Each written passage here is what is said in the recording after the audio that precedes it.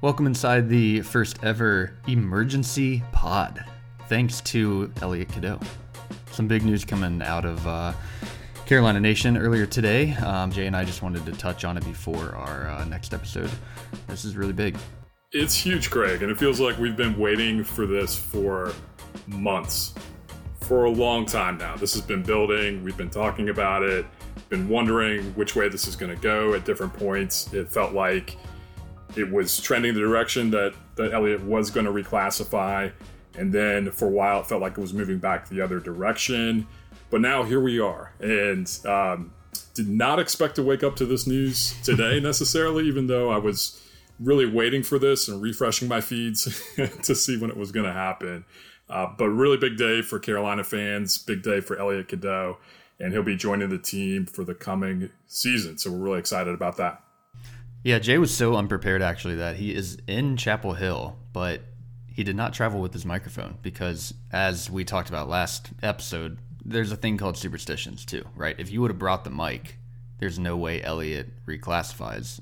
He probably decommits and ends up somewhere else. Yeah, so thankfully left the mic at home. Everything goes according to plan. And really, I mean, it's interesting to reflect on how we got here and why now. So a couple of things to unpack. One being the fact that the freshmen for UNC actually report to campus June 10th. So he now will be able to come in with Simeon Wilcher and Zayden High and be able to start with those guys during the summer and then enroll in classes over the summer as well. So that summer is going to be important for him to get in the weight room with Jonas Saratian and the rest of the team and start to get acclimated with the rest of the team and build that chemistry, which is going to be really important going into the fall.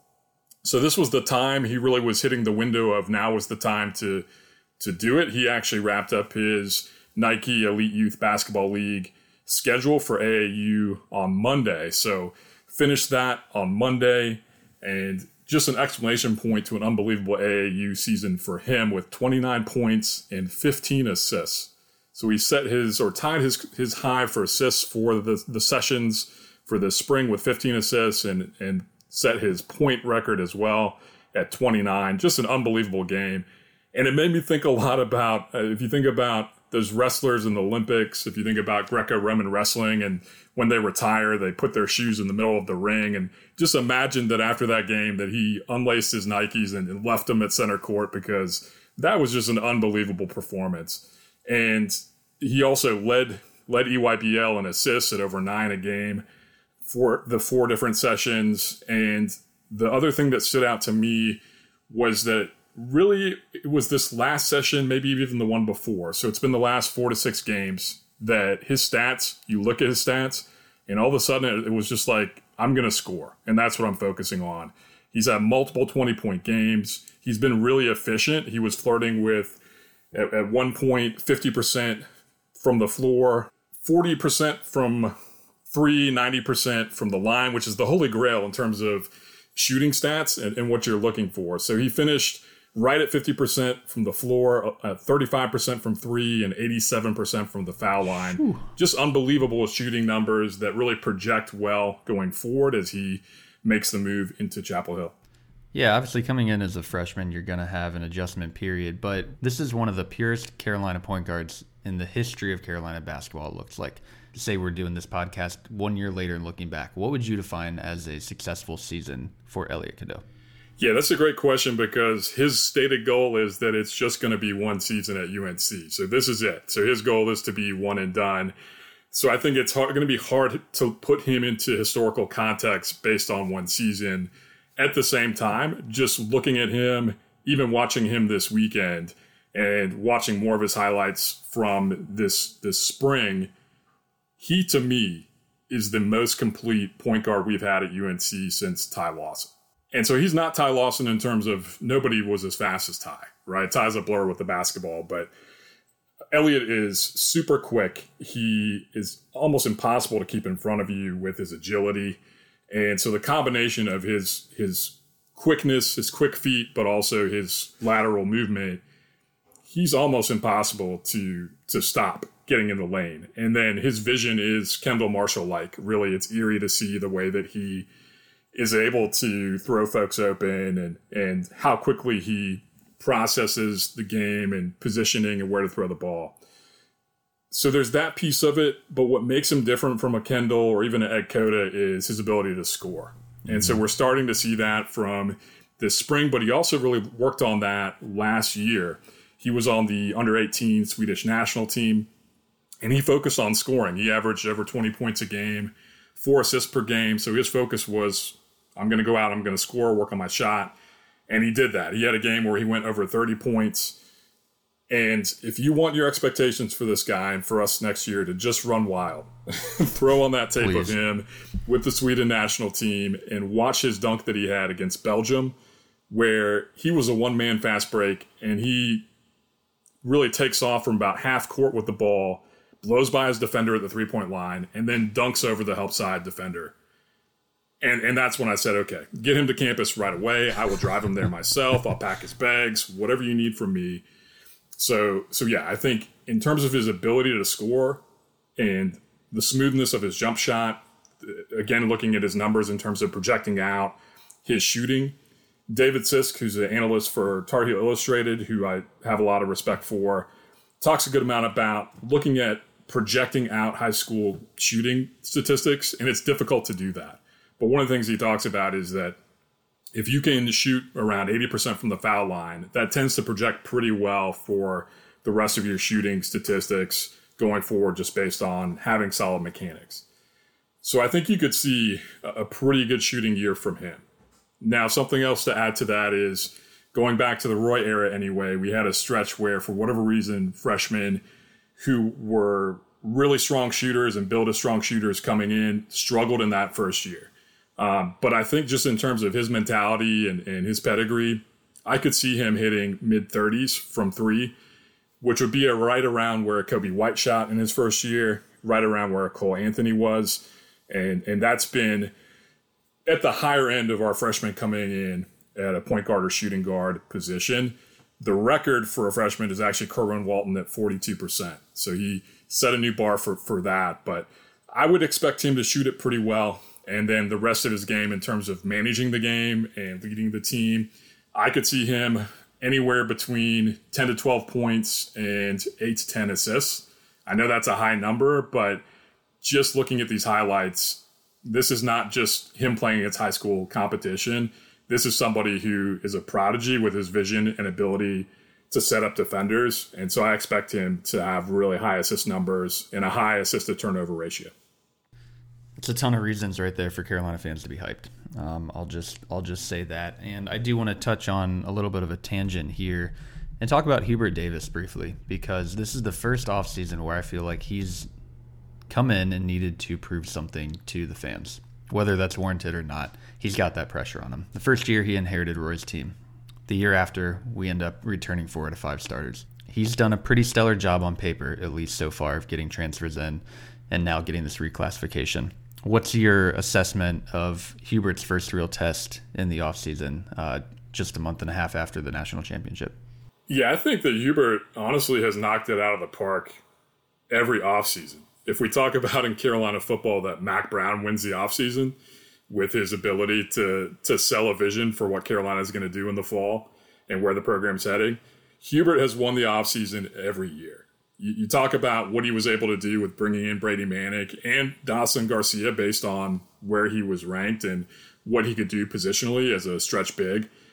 He won it that first offseason. And then you talk about coming in the next year with Pete Nance, signing a G.G. Jackson, even though he ends up reclassifying and going to South Carolina. He put Carolina back on the map in terms of being able to bring in these top prospects. And he's done that with signing an Elliot Cadeau, with signing Ian Jackson, who's top 5 in the 24 class, and Drake Powell, who's now potentially going to jump into the top 20 to 15. So that really says a lot in terms of his ability to recruit both the transfer portal, but also having somebody like Elliot Cadeau to believe in his vision to say, you know what, even though we have an established point guard who's going to be in his 4th year in RJ Davis, I believe in what Hubert's wanting to do and probably using more of a 3-yard offense, that I'm going to come in a year early and trust him. that I'm going to get on the court, that he's going to get me where I want to be, which is to have an exceptional year at UNC, to get the individual but also team accolades, and then move on to the next level. Yeah, I feel like this gives us a pretty stellar amount of depth when it comes to running point. I feel like traditionally in Carolina basketball, compared to programs, and I say this begrudgingly, like Duke and Kentucky, a lot of times we don't get as pure one-and-dones. This, to me, from everything you've described, from all the tapes that you've sent me that I've watched, feels pretty darn close to a one-and-done that is very elite. I haven't been this hyped until today about the offseason. We've reached pretty peak levels with Harrison Ingram last week, and Elliot, Cadeau reclassifying this week. We also have the Jaren Stevenson visit, which we haven't even touched on yet. We'll probably get more into that in the next pod, given the that this is an emergency pod only. But Jay, I am feeling the hype again. I know we're several months away, but this feels like a good day to remember. Being a Carolina fan feels great. Absolutely. It's not even summer yet. And so what I would say is enjoy it, right? Soak in, celebrate this. This is one of the fun things about being a fan, is when you get these big recruiting wins, or somebody reclassifies and you weren't sure exactly what was going to happen or not. And so what I would say to fans, because we're fans, we get to do this.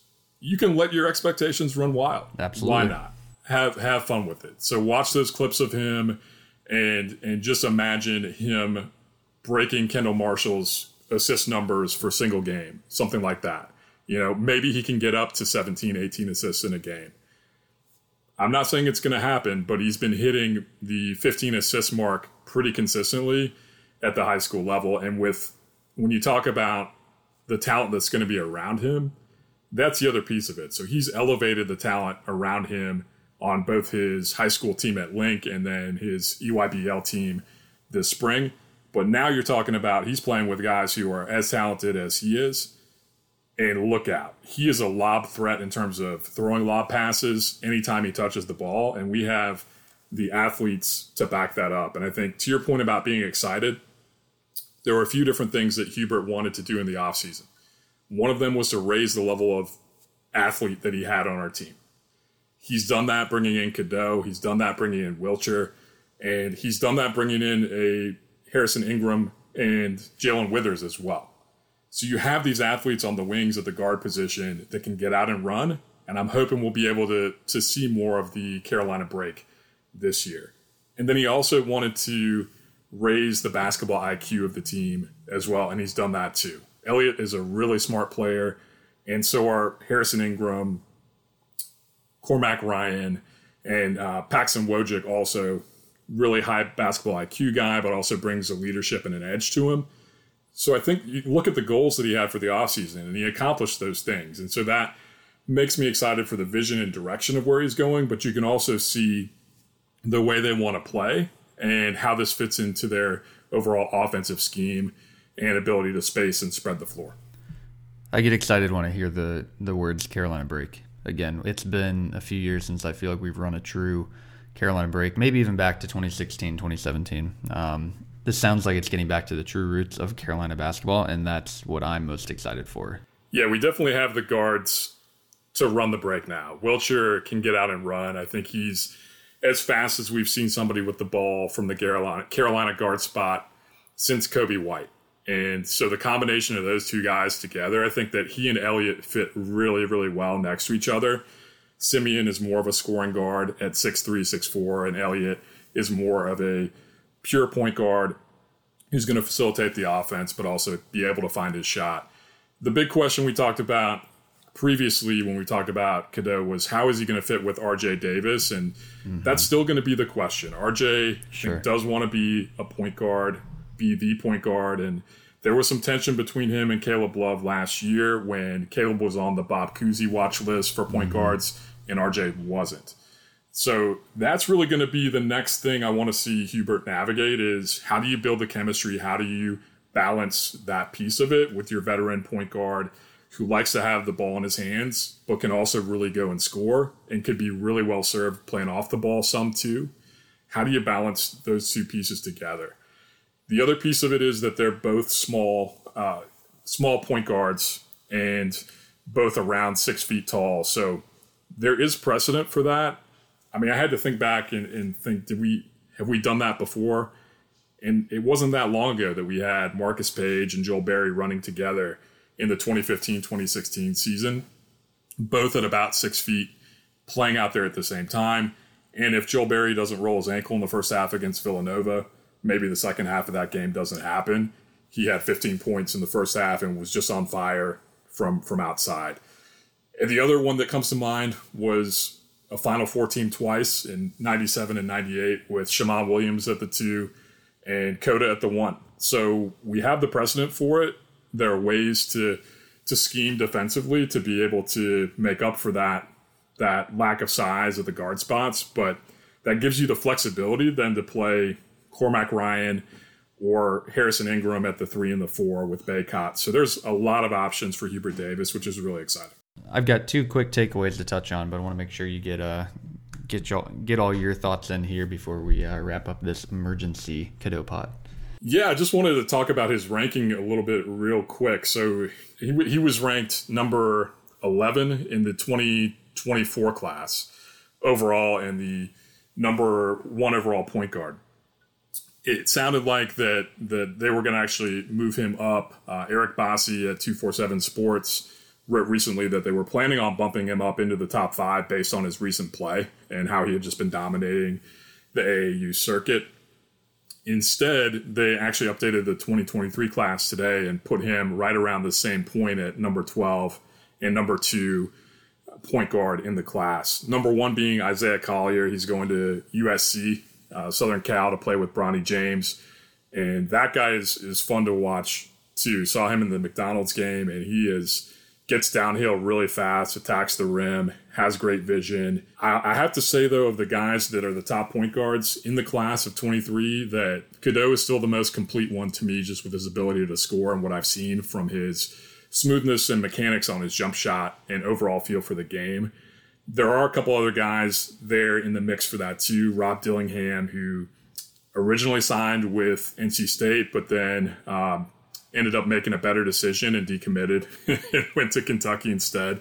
But he's from Charlotte, and he's got a pretty amazing handle and ability to really dribble in tight spots. He dances a little bit too much with the ball at times, but he also is another guy who can really get to the rim. And then my favorite point guard actually in the class is Elmarco Jackson, who's going to Kansas and is also from New Jersey, like Elliot Cadeau. And I just love watching this guy. He's a freight train when he gets the ball, 6'3", and just gets downhill and does it with ease, getting to the basket. So he's not going to be my favorite point guard because that's going to be Cadeau, but just watching him, that's been fun to see. And so bring that up also for context of where he ranks, but we're college basketball fans, so it's exciting to see who's coming in next year in general. And then the last thing on that is that the last time we had a point guard who was ranked this high was actually number 7 in the country, Caleb Love, the guy he's replacing in the lineup. And we also found out today, it was a big news day, right? So we found out today where Caleb Love is going to play next year, and he's going to Arizona to be reunited with Coach Robinson down there in Tucson. So excited for him, and that seems like a great fit for him. And it also makes sure that he's off our schedule at least until March. Off our schedule and back on the Dukes. That's right. Yeah, so the fact that Arizona has only played at Cameron once ever, and the second game of the season is in Cameron against Arizona. And so not only did we avoid him on our schedule, but I'm going to have my popcorn ready for that game. And I'll bring the butter. I'm joining you. That's right. Fully expect him to have one of those nights and put 30-plus on Duke. I know it's not the only reason, and probably a very, very small percentage of the reason, but if I'm Caleb Love and I'm as competitive as Caleb Love is, it's in the back of my mind. If I go to Arizona, get to play Duke. Yeah, you know he had at least some idea. That wasn't the reason, but whenever he found out, he had to just have a smile on his face. Yeah, it's a big grin. Yeah, so I know that game's going to be hyped up early season. Exciting to see these types of cross-conference matchups happening more and more in college basketball with big-name teams and brands. And it's good for the game. So that one's going to be fun to watch. And as Carolina fans, with so many players transferring out, we have a lot of guys to track elsewhere this season, too, in addition to watching the Heels each week, too. that'll be a priority on the pod during the season too. Is keeping an eye on Caleb Love and DeMarco and Trez and seeing how all those guys are doing, because once a Tar Heel, always a Tar Heel. It's gonna be fun to support them and see how they're doing. Again, as long as they stay off our schedule and avoid dropping 20 plus. It's my only request. It's not asking much. Yeah, it's not asking much. I think that can happen, and so excited for him. And just real quick, in terms of the fit at Arizona, he's going to be playing in the backcourt with Jaden Bradley, who is transferring in from Alabama, also a North Carolina guy originally from the state of North Carolina. They have Kylan Boswell, who could push for a starting position. He may take that starting spot, I would imagine, next to Caleb Love in the starting lineup.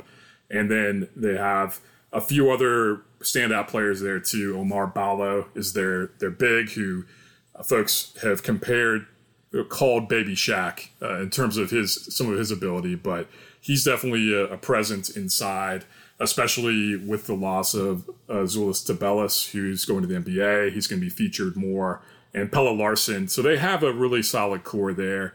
And so, again, I'm really excited for Caleb with the opportunity that's in front of him.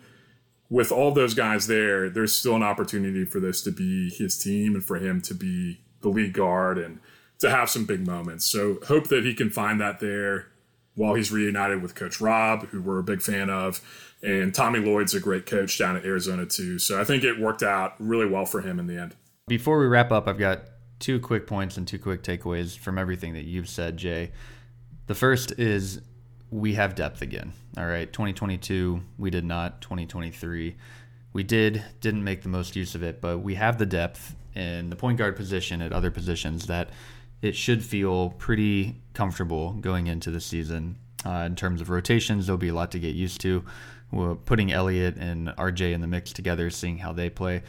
Those are big factors, but those are also things to be very excited about too, because when you have depth, you have options, you have lineups you can run that look different to different teams, can throw teams off. So I'm really excited about that. And the second takeaway here is just the names of point guards that we're throwing out in comparison is something to not be taken lightly. There are some Carolina legends, there are some college basketball legends in general that have come through Carolina. So just hearing those names in comparison to some of the greats, again, has me really hyped. I'm excited to see what's in store now, even more than last time we touched base. Good day for college hoops. Good day for commits. Good day for the kids who put so much effort into the game that they love. So you love to see it. I'm glad we were able to hop on this week and share some good news with college basketball fans in general and Carolina fans. A lot to be excited about.